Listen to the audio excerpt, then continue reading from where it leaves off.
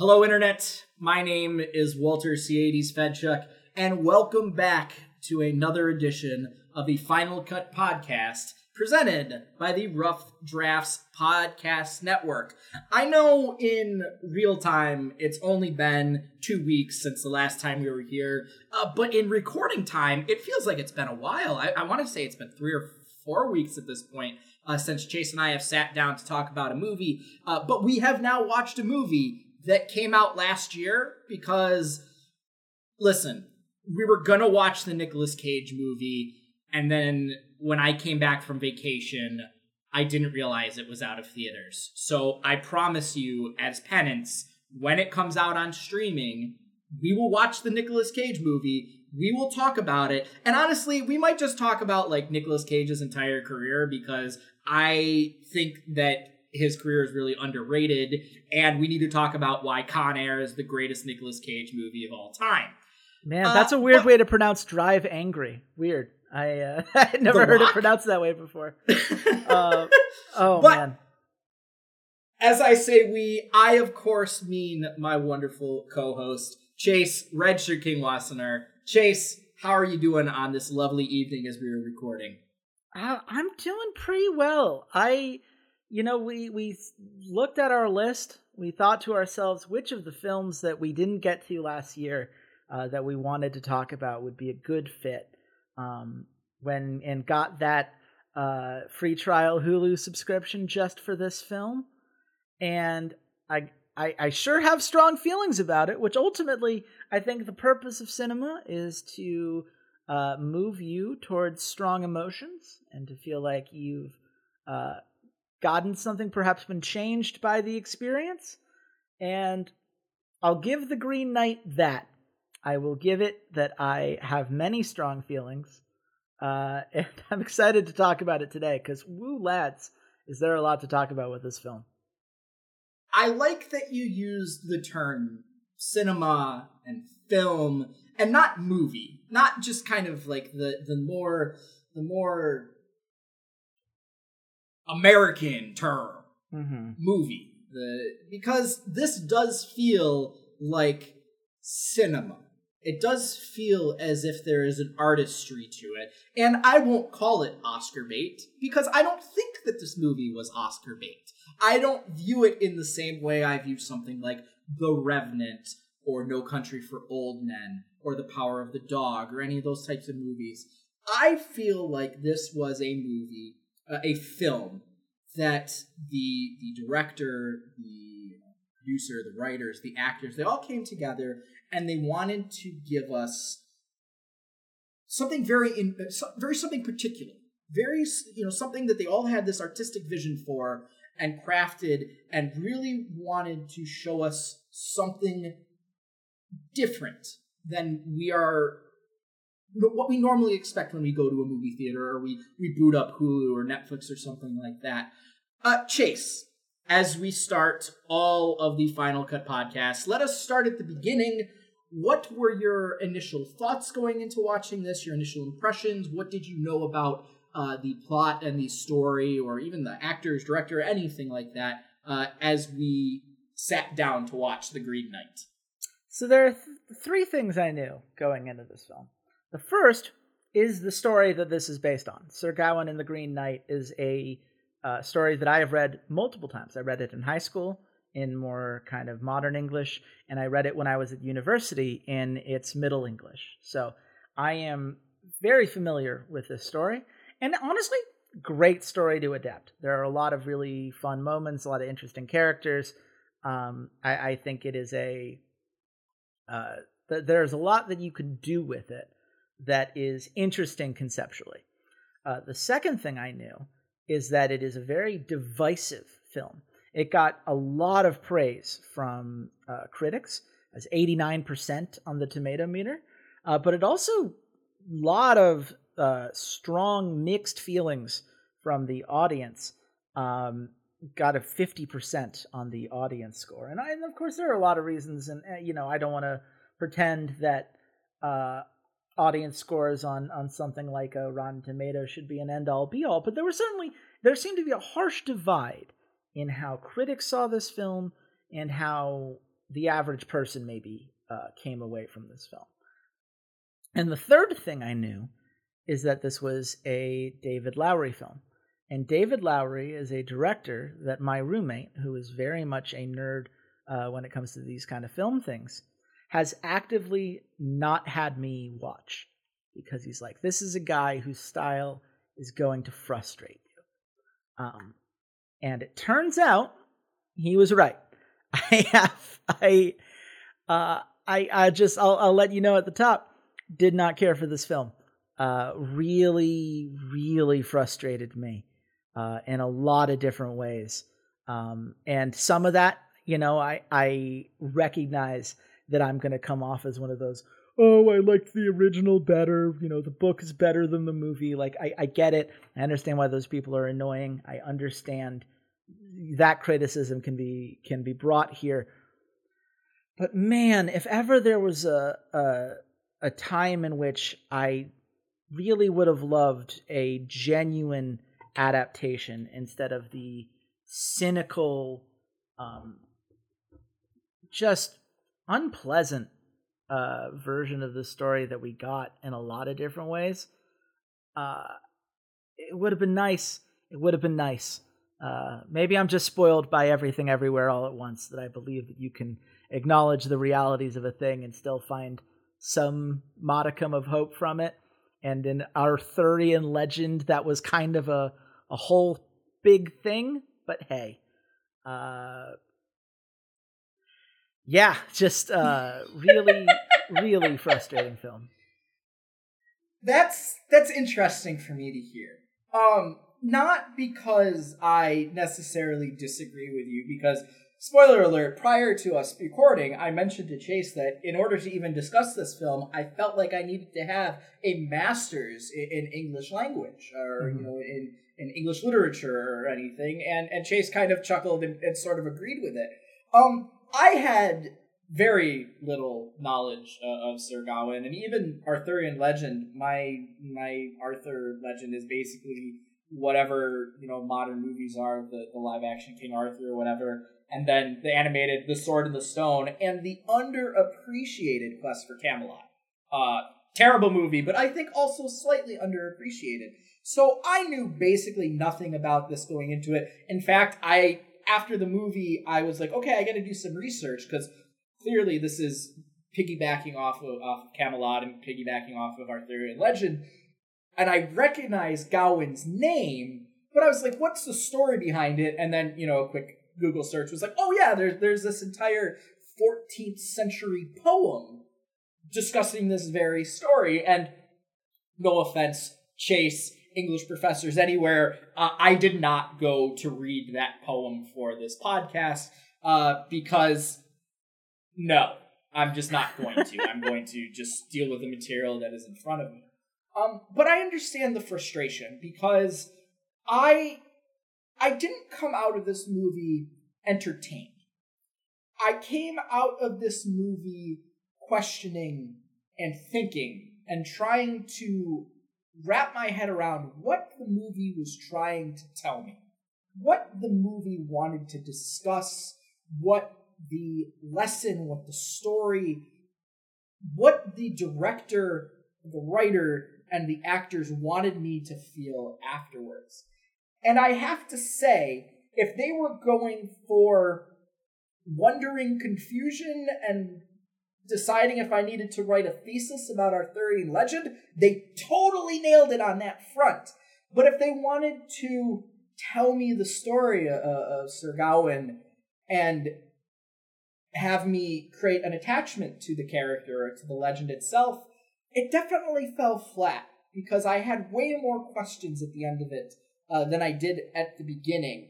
So you know what else doesn't have a strong connection to the original story and what it's trying to do? Would be the script for The Green Knight. So you're in good company there with the writers of this film, I suppose.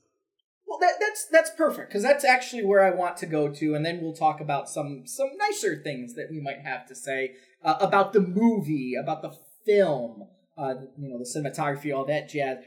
Where do you find that the script, writings that David Lowery puts in front of us, where do you find that they differ or separate themselves from the original story? Yeah, so let's start at the very beginning. Sir Gawain, not at all the personality that Dev Patel portrays in this film. Sir Gawain is a younger knight. And by the time he is in this story in the original poem, he is already a knight who has earned his spot in King Arthur's court.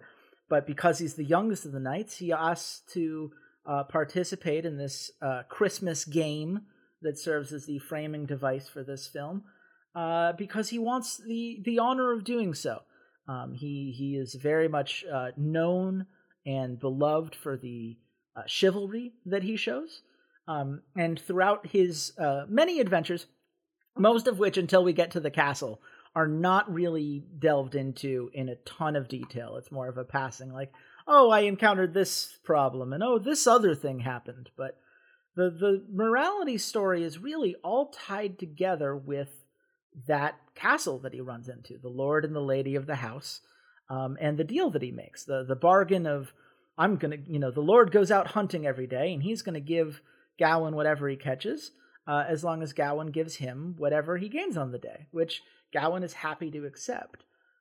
What that turns into is, as in this film, the lady of the house trying to seduce him, but Gawain is a very noble and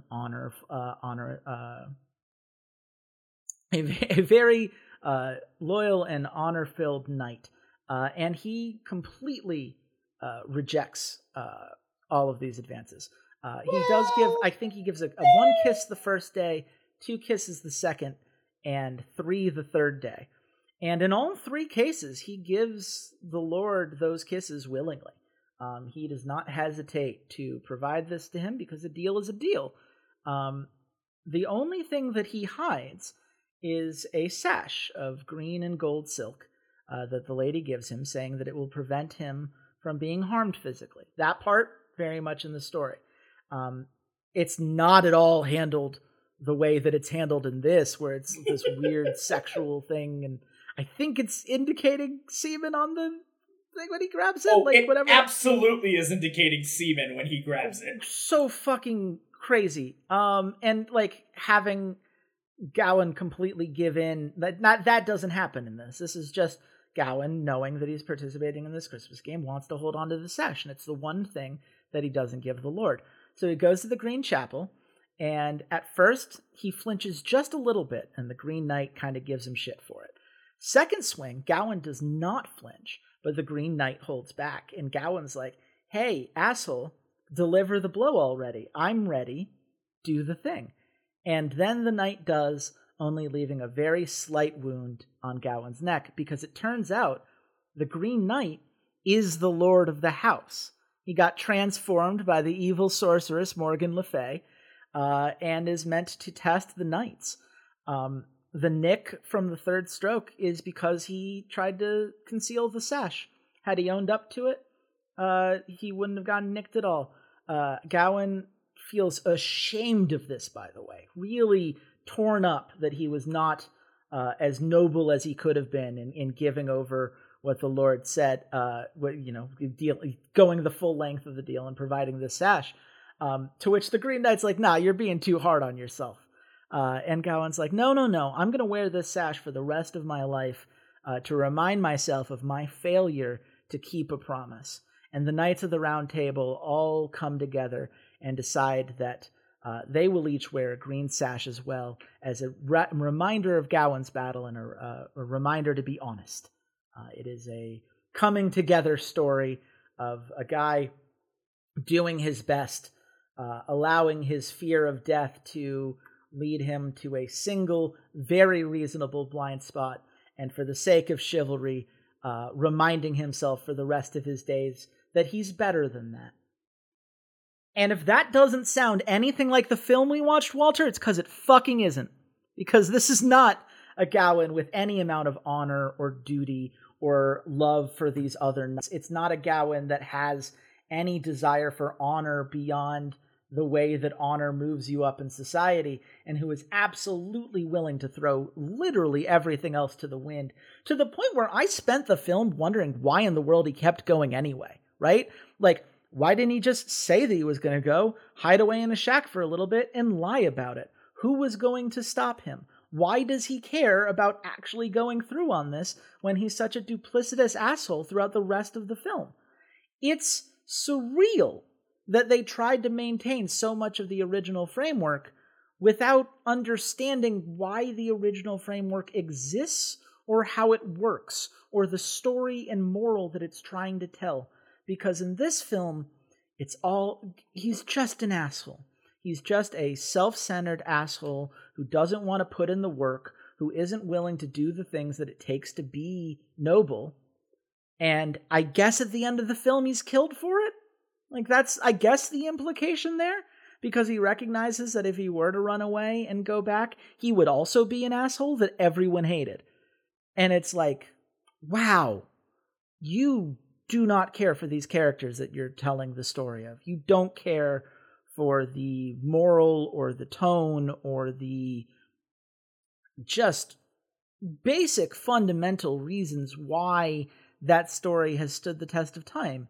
You just thought this Green Knight idea seemed pretty cool, and you figured that it would be fun to have a character who's more morally gray and a more cynical take on how these knights would actually be. And God, I hate it. I hate it so much. What?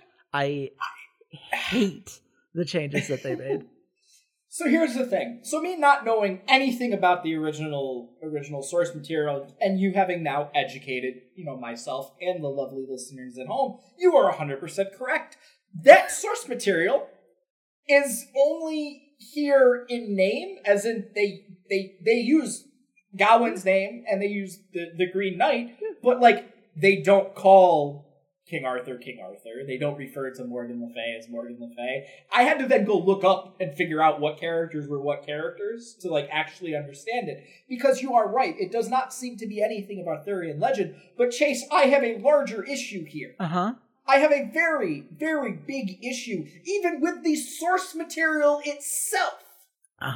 Because if the Knights of the Round Table are the honorable, noble, chivalrous men that we have known legend to come and be, and whether there is some murkiness in legend or not, particularly around Lancelot or not, if an assailant appeared in their noble hall and stepped up to their round table and challenged any man to that game, none of those knights would have beheaded him. I wonder why the story is told that way.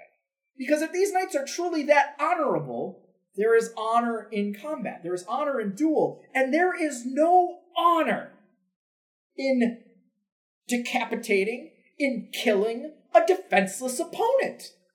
The second the game is made, I'm like, all right, Gawain is just gonna give him a little nick on his cheek, and then the story is gonna be how they're gonna all razz him and be like, well, you won't. Oh, I would have given him way worse. Like blah blah blah, and then it would have been to this story of, well, you know what? I'll show them when I go fight him. When I go deal with him next Christmas, I'll actually duel him. I'll actually prove my worth as a knight. And then instead we get, all right, I'm going to chop off his head. I'm going to spend the entire next year drinking, fucking, and just being a general asswipe. And then I'm going to have to be reminded of my obligation by my uncle and scolded into actually following through on my quest. And then the entire point of he didn't have to fucking go. You're 100% right. He could have sat in a shack in the woods for 2 weeks and then came back and been yeah, dude, it was no big deal. He kept his head came back. My head came back. It was the exact same thing. I'm a huge hero. I understand now with your explanation of the original source material, sort of the story that it is trying to tell, the mythos that it's trying to create of, even the most noble and chivalrous of us at the end of the day, we're only human and we're allowed to make mistakes, and it's how we learn and live off of those mistakes that is how we grow and how we become honorable people. But I can't get my head around the fact that one of the Knights of the Round Table would just decapitate a defenseless person like that. I can't comprehend that at all. Yeah, I mean, in the original story, which, by the way, he's not like a tree person in that original story. He's just a large dude wearing green. But in the original story, like, he gets down on a knee and, like, exposes the neck and makes a whole big thing about it. So Gawain, in that story at least, you can make the argument of, like, well, the Green Knight's quite literally asking for it in that specific case, in a way that is not necessarily the case in the film. I agree with you that you would think the chivalrous way to go would be to not kill someone who is defenseless. But given that he's both willingly defenseless and asking for him to give the strongest blow that he can, the idea of, like, not killing him would be seen as not chivalrous, right? You are holding back. You're not giving me your best when I am asking for your best. There's a weird kind of play on that maybe to modern sensibilities makes a little bit less sense. But if you think about the nature of a duel, right, and how much that kind of served as a chivalrous concept, fighting to the death as a way to restore and maintain honor, I think it makes a little bit more sense. In this story, it makes no fucking sense, because Gawain isn't an honorable knight. He's not following a code of chivalry. He doesn't care about any of those things other than prestige, and he doesn't even really seem to care about that. I don't know what motivates Gawain throughout this story. It's not the woman that he says that he loves and is very happy to abandon and essentially, at least emotionally, cheat on pretty comfortably. It's not a sense of honor or duty or a love for anyone involved. It doesn't even really seem like it's for the title. I mean, the answer I come to is like, well, there wouldn't be a movie if he didn't. Like, it wouldn't be much of a movie if he just chose not to show up and go in a shack. So, that movie true. might have been more interesting. Well, you know what would have been interesting is given a character with a fucking motivation that had a reason to engage in this. Like, I don't know, a sense of chivalry and honor based on a range of experiences he previously had and a belief in something. Just a belief in anything, honestly, would have gone a long way here. And instead, it's meant to, like, create this atmosphere and this mood and this unsettling, like, you know, what's going on with this guy and why isn't, you know, or can he become a knight, or is he kind of destined to mimic it? And you get the line of, like, you are no knight when he gives in to the lady of the house. But, like, yeah, he never has been. There's been no point in this in which he has been that guy or ever acted like he wants to be that guy. So what's the point? What are we doing? Why are we here? Right, he's reminded by the scavenger, like, I just gave you information, like, aren't you going to give me anything? And, like, gives them 1 coin when the woman says that her head is in the spring, and he's like, well, what will you give me if I get it? And she's like, what the fuck are you talking about? Who asked that question? Who asked that question? It is very weird, and the motivations of, I would say, pretty much all of the characters are very bizarre and so separate from each other. It seems like almost none of the characters are actually intermingling with each other in any way, shape, or form. They all exist separately of each other. It's very funny, actually. I'm reminded of, while I was on vacation in Boston, we went to the Salem Witch Museum, which it's basically like 3 rooms. There's a gift shop and there's like 2 exhibit rooms. And the first exhibit room, it's in this old church, and you're in the congregation hall, basically. And they've got, gutted this congregation hall, and they tell the story of what happened during the Salem witch trials through these dioramas that are up on the wall. And it's actually kind of funny that this has popped into my head, because the Green Knight feels like that. It feels like these very separate dioramas showing a moment in time. And it just happens to be that there are actors playing it out instead of, It's a Small World style, non-animatronic animatronics. But everything does feel very broken apart. And I think that's even further emphasized by the title card decision that they use, where they use title cards to sort of break up the chapters as everything goes along in a way that I feel, I understand the thought, is that you're trying to tell this story of Sir Gawain, and if you were telling a story, if you're telling this long tale, you probably wouldn't tell it all in one sitting. You would probably, upon your return to Camelot, you'd be sitting there and you'd have your opening feast, and you'd be like, well, not today, I'm tired, let me, drink and be merry. But then the following nights, your co-knights, your king, the chambermaids, your lover, whoever, would be like, well, tell us the story, tell us what happened. And you would talk for a little while, and then you'd trail off after your meeting with the scavengers or your meeting with the headless woman, and you would go, well, that's enough for tonight. I can't tell you the whole story in one sitting. And I can understand that concept, but it doesn't work because the characters are so unsympathetic, unlikable, are paper mache and don't have anything to them other than the story. Yeah, well, and it's so, the thing that's frustrating about it to me, like the vignettes that get added, there are things that like very briefly touched on, if at all, in the original story. And the reason for that is because this is a morality tale. Like there's a clear purpose where everything is connected. Like the Lord of the House is the Green Knight. And so the story is about going to the Lord's house and how he engages there and what his actions say about him. Like it's a whole thing, right? It's all connected.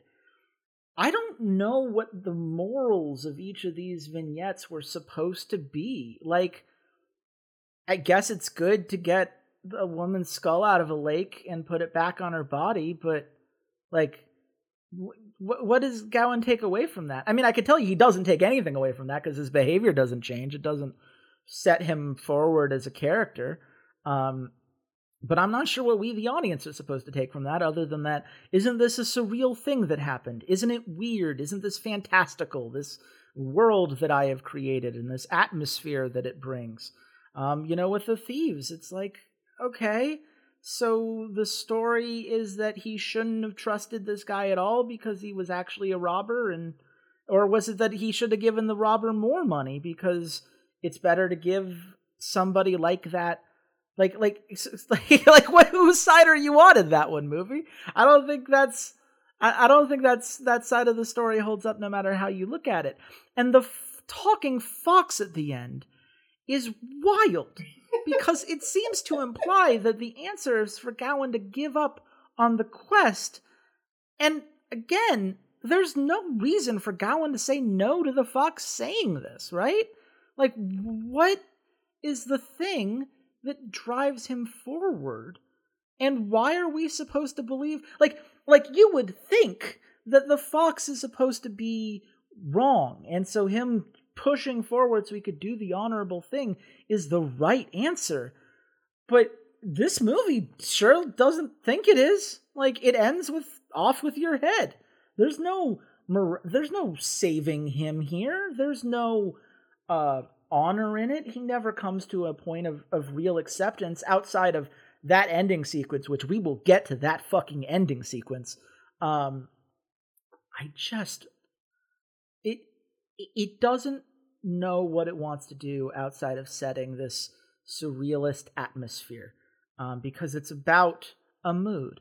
It's about the way that things look and the way that things feel, and this sense of not knowing what will happen next, and you're always meant to be engaged in the next set piece that is thrown at you, and they all move on quickly enough that you're not meant to get hung up on the things that I'm getting hung up on. And I'm sure there are people who really like this film who think that I'm nitpicking with some of this stuff, or that, you know, the idea of wanting to pin it down to some cohesive singular message is something that the film would be lesser for. Like those, you know, like, oh, those silly chivalry tales from back in the day are so simplistic as these morality lessons that don't really hold up in the modern day. And there's a lot to be said about the pros and cons of the chivalry code, and I would actually be interested in a film exploring that. This one fucking doesn't.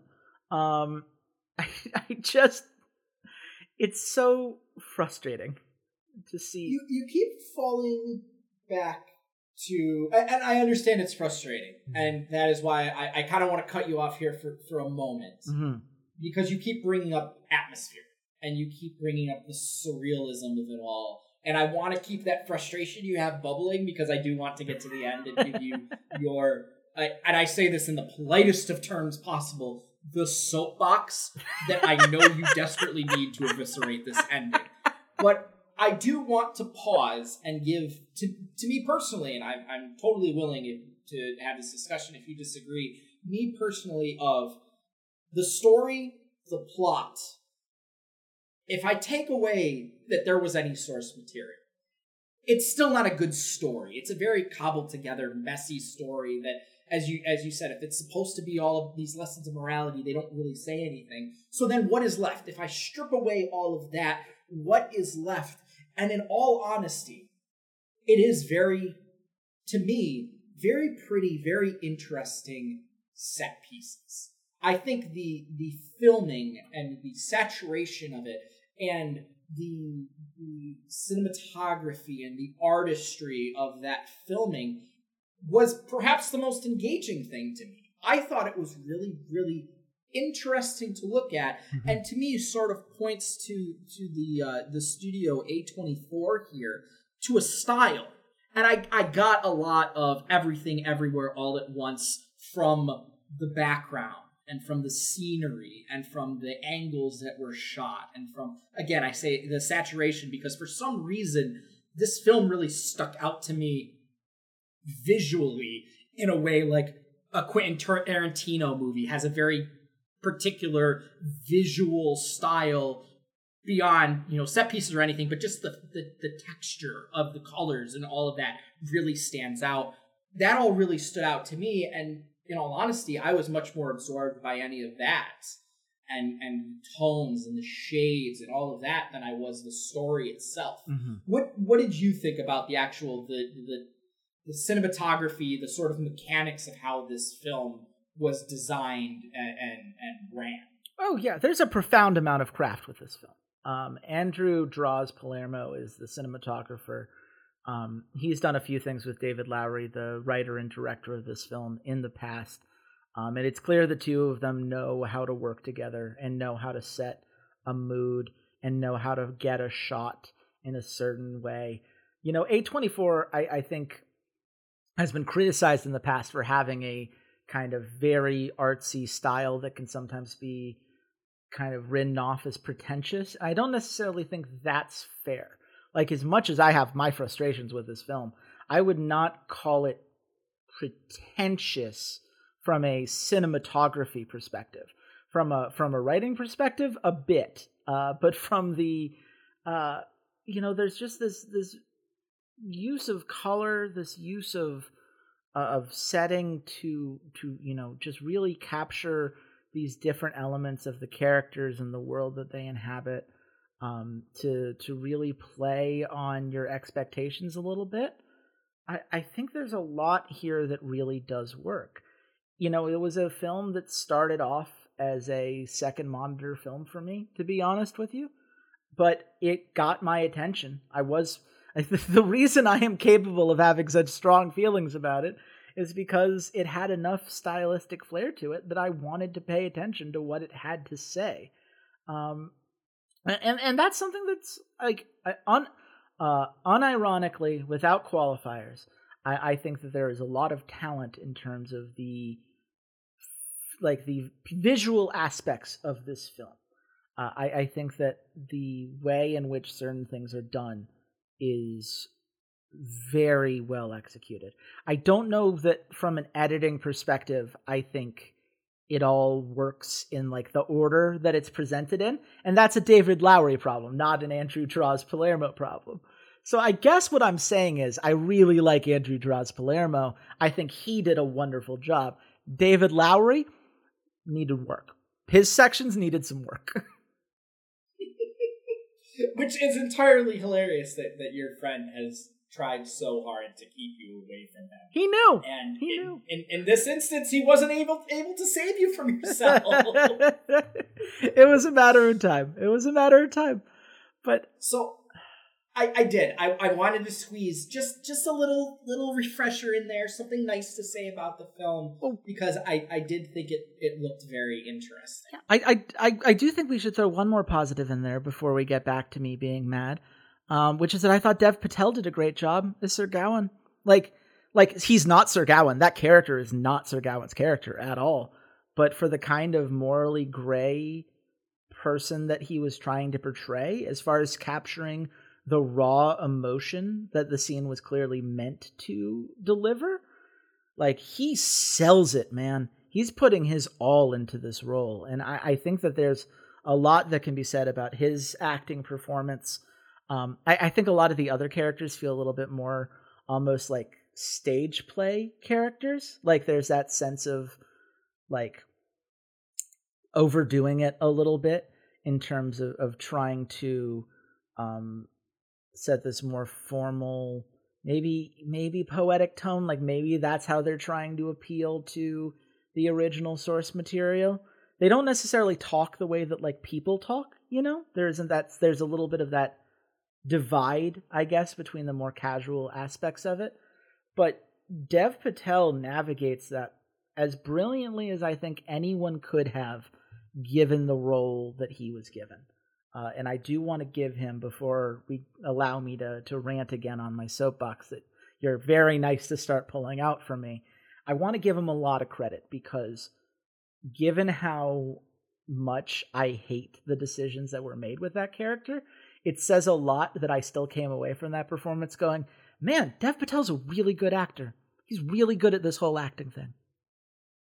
I would definitely agree that he stood out among the rest of the cast.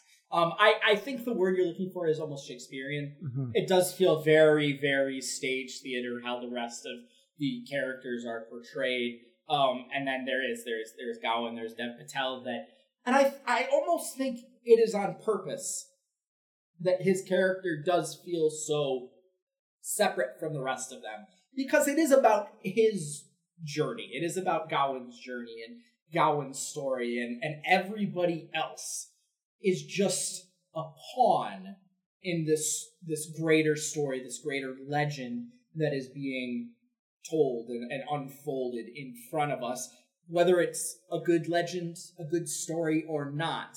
I do think that the atmosphere, the acting, everything that they surrounded the story with did make the movie feel like it was about this large journey that Gawain and Dev Patel were going on, whether we felt like they wanted to or not. And all journeys, Chase, they come to an end. And I'm going to step back here for a moment. I'm not going to interject. I am going to allow you the opportunity for the role of a lifetime. I would like you to put on your best film critic hat and eviscerate the ending of this movie, because I agree with you. It was fucking atrocious. I am honestly so frustrated. Like, here's the thing.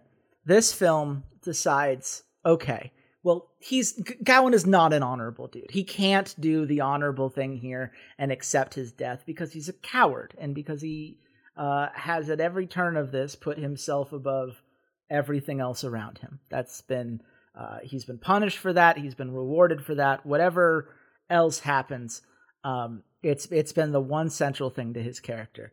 And so when he gets on the ground and decides to run away, and he goes back to Camelot, it's like, yeah, that sounds about right. And we get into this like montage sequence. And first he becomes king because Arthur passes away. No idea why Gawain becomes king, by the way. Constantine. He's his nephew. Not Constantine's the nephew that gets the kingdom, my friend. That is not the order of succession that is ever established. It is wild that the king would just hand it over to the guy that he doesn't really know. And we know that he doesn't have any connection to Gawain because the film starts with him saying, I don't know you, and I feel like that's a problem that I should fix. So wild that he just, I guess, spoiler alert, imagines himself being named king, because I feel like that is putting so many carts before so many horses in terms of how this would really break down. But sure, Gawain becomes king. He's super happy, so he goes and has sex with his girlfriend, who bears a kid, but then Gawain's like, nah, I'm gonna abandon her and be cold as hell about it and just be a complete asshole, and I'm gonna marry a noble woman who looks like the woman that he saved, like whose skull he restored. Like, it's not quite, but it's similar enough where I think it's meant to blend in together. I don't know what that's supposed to mean, but I guess it's supposed to be like a reminder, like everything that he is, again, imagining, spoiler alert, is reflected back in the journey that he just had. And so he continues to be a coward of a father and boyfriend and get this noblewoman in charge instead. The son comes of age, dies in battle unceremoniously.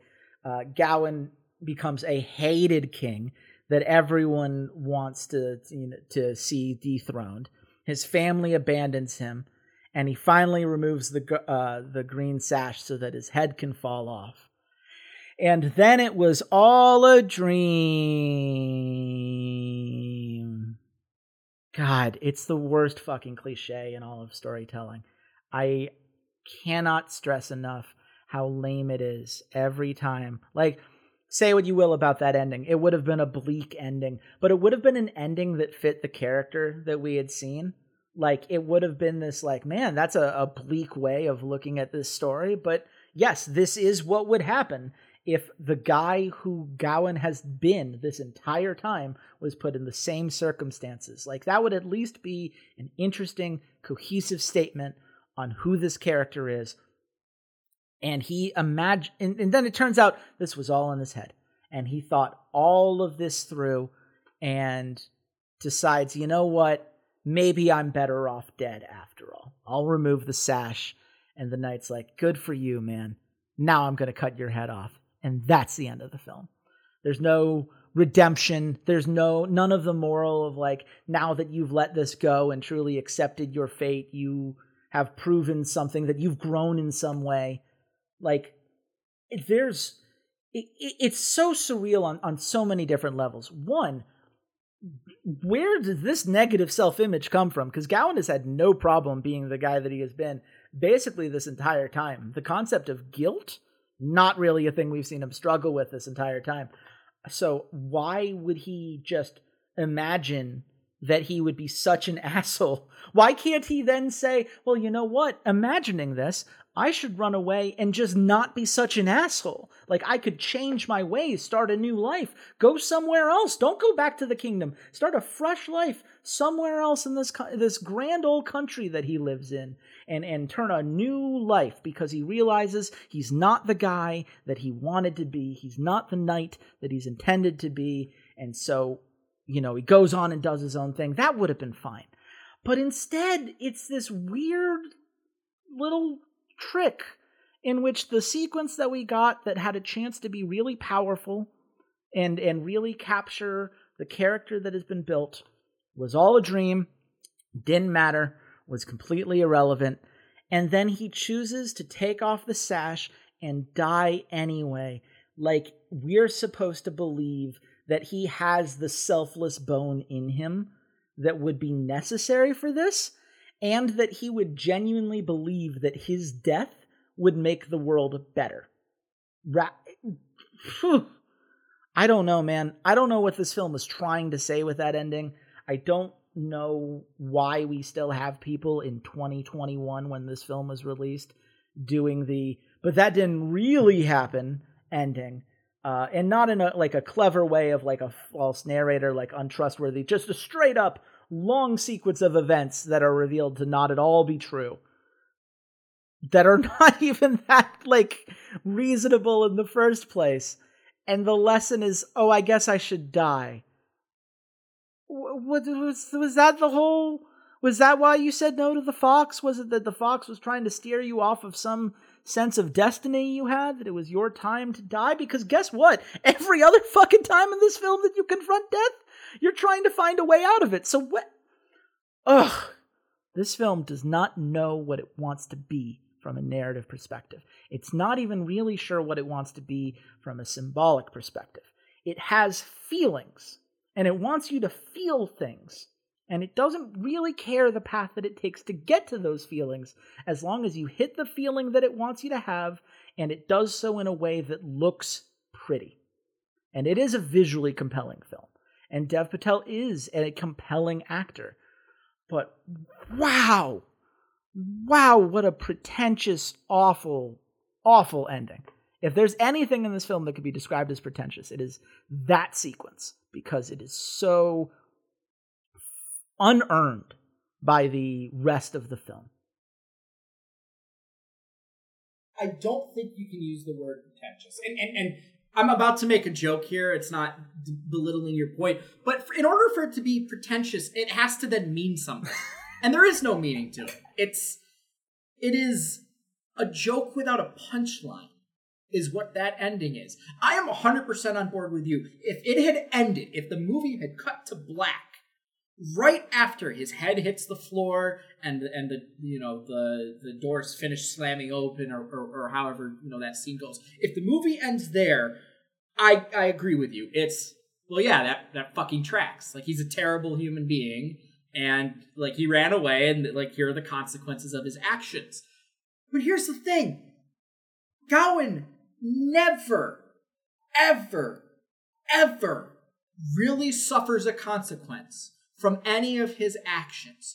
The only time is after his interaction with the scavengers, and then that was just a plot device to take all of his toys away so that they could then reward him later for being chivalrous and being a good person. But in reality, you should be a good person because you are a good person, and not because you're expecting a reward from that. Is Gawain Jeff Bezos? Is he a philanthropist because he gets tax breaks? Like, it's messy. The story is it's a nothing burger. There is nothing here. There is a bunch of lines that were written on a page and were handed to these actors and said, speak these lines and speak them in this certain way. And act, I guess.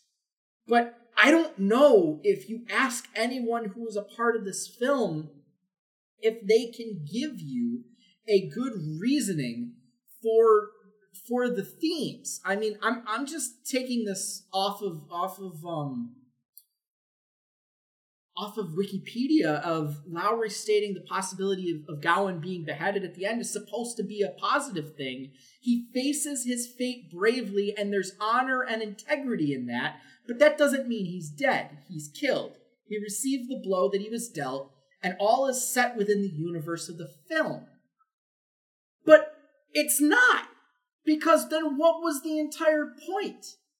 He didn't act bravely. He was a coward at the very end because he saw this alternate universe and said, I don't want to deal with that shit. Kill me instead. That's not bravery.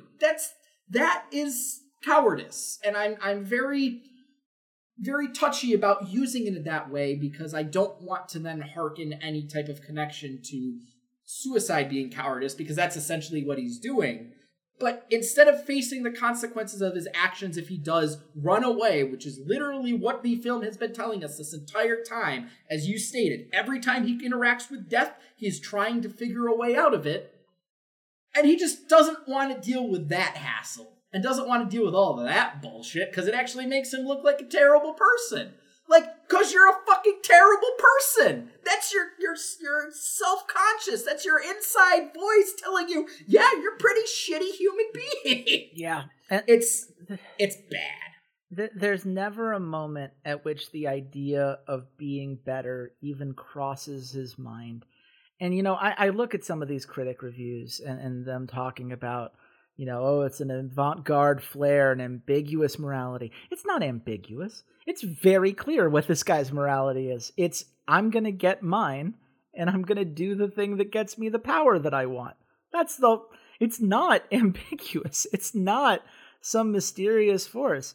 The idea of like, oh, well, it's about someone waiting for external forces to turn him into the gallant, heroic behavior that he believes he should be, and no matter how far you travel, you'll never be able to leave yourself behind. That was Alison Willmore's review for The Vulture. I would agree with that, except it doesn't pull the trigger on it because it decides at the end to give him the hero's ending anyway, by having that whole sequence be a dream. And also, is any of it in the context of the story as we got it actually meant to be gallant and heroic? Like, even if he goes through with it, given the character that we met, would there have been any honor in that? Would him going out into the forest and taking a blow from the Green Knight have changed anything about him? No, absolutely not. And you could say, like, oh, well, that's the point. The idea is that he can't change who he is, and because he's not willing to put in the work to change who he is, then he is stuck being the kind of guy who can never succeed in that part. It's so cynical, and in my opinion, just tired. It's overdone. We've got so many films who are perfectly willing to explore this darker side of masculinity, these, mediocre men who believe that they are destined for something greater, but fall short of it because they can't get out of their own fucking way. There are so many films out there telling that story. There are so many TV shows out there telling that story. There is nothing avant-garde about this film. It looks great. And there's some good performances in here and some vignettes that, removed from the context of the film, could hit some emotional points that I could see people resonating with. But it is not nearly as clever as it thinks it is. And it's not some sort of innovative mix of these different aspects. It is the story of a guy that thinks that he's cool and he's not. And instead of taking steps to get better, he gives up. Okay, fine. You can't make me care about that guy, though. You can't make me care about that story. And you could have, I guess, if you just stuck the landing, but you weren't willing to do that. You needed, for whatever reason, to have his life come to an end on his own terms, like he deserved that somehow. Like him recognizing that about himself is meant to be the noble act that finally makes him a knight. And that is entirely unearned. God, this movie, man. I can retcon the consequences of my actions too. It's called save scumming in video games, and I do it quite often when I play certain games like Fire Emblem, because I don't want to suffer the consequences of placing a character in the wrong spot and missing on a 99. With that being said, Chase, that joke was only for you. Thank you. I appreciate it. At the end of the day, how do you rate The Green Knight? 5 out of 10. I can't... Like, it gets 3 stars for its cinematography, 1.5 stars for Patel's really good performance, and 0.5 star because there were some scenes that, removed from the context of the story that I love, I do think work. Any amount of other praise I could give it, it takes away through its own hubris and desire to be seen as something that it's not. Much like the main character of this film itself, The Green Knight believes that it is telling some grand story in some innovative way with this just look at how clever our subversion of the Arthurian legend is. And it's not clever, and it's not different, and it's not even that interesting once it gets broken down into its core parts. And the most interesting thing about it, it undoes at the last minute for a cut to black ending that is at odds with everything we've seen to that point. It's a shame, because there's so much about this film that could have worked if it was willing to be more honest, actually, more than anything. Just be either honest to the story that they told and how the character would reasonably come to his end, or more honest in terms of the character that they made, such that the trials that were overcome would match the ending that was given. You would have to take away that terrible montage sequence, but you should probably have done that anyway, because it sucked. Yeah, 5 out of 10. That's what I can give it. And I feel like I'm being generous with that, given how much I dislike the film. But objectively, there are things I have to give it credit for. I think that's entirely fair, and I can't even come up with like a jokey, like, I guess 5 Knights of the Round Table out of, what are there, 13, 12? I don't really care, because, let's be honest, the movie didn't care about Arthurian legend either. But yeah, I mean, it's visually, I think it's a very, very interesting movie to watch from that sort of perspective. It's a pretty bad story. Dev Patel is, fine. I understand that he's sort of hampered by what he's also given, but at the end of the day, like, okay, yep, he did a decent job for me, and kind of came across like an arrogant D-bag that I didn't really care what happened to at the end of it. Speaking of endings, we are at the end of this podcast. Some may say thank God, because I know there's some of you at home that did enjoy this film and probably did not like the hit piece that we just put on with it. Or some of you are happy that we're finally done talking about this movie. You are annoyed that we even spent our time talking about it. And you know what? I wish I could tell you there were better things on the horizon, but I have no idea what the next movie we're covering is. Chase and I have not discussed that far out enough ahead. And, we have some other films from last year that I know that we have not covered yet. I do know a certain strange movie just hit Disney Plus here not too long ago, but I doubt I'll be able to convince Chase to give that a whirl. So we'll have a discussion off screen to figure out what we want to talk about. But in the meantime, you guys can head on over to the Rough Drafts feed, catch up on older episodes of the Final Cut podcast, or go ahead and listen to Steam Cleaners, the gaming podcast that we do on opposite weeks from Final Cut. Or you can separate them out, listen to each of their individual feeds if you only like the movies or you only like the gaming. But if you like Chase, where can the good folks at home find you on the internet?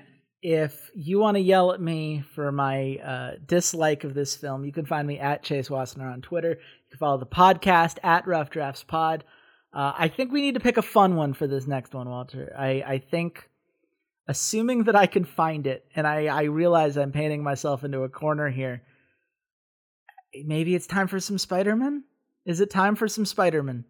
Because I know we're overdue on that one. And I think maybe that's the silliness that I'm looking for. Oh, no one tell him. No one tell him. Oh, yes. Okay, we're going to do Spider-Man next. Perfect. We did it here live, folks. As always, you guys can follow me at Sadies_LOL. Please do not take your Arthurian legend criticisms and point them at me. I do not have an English degree like Chase. Until next time, until we discuss Spider-Man, goodbye, Internet.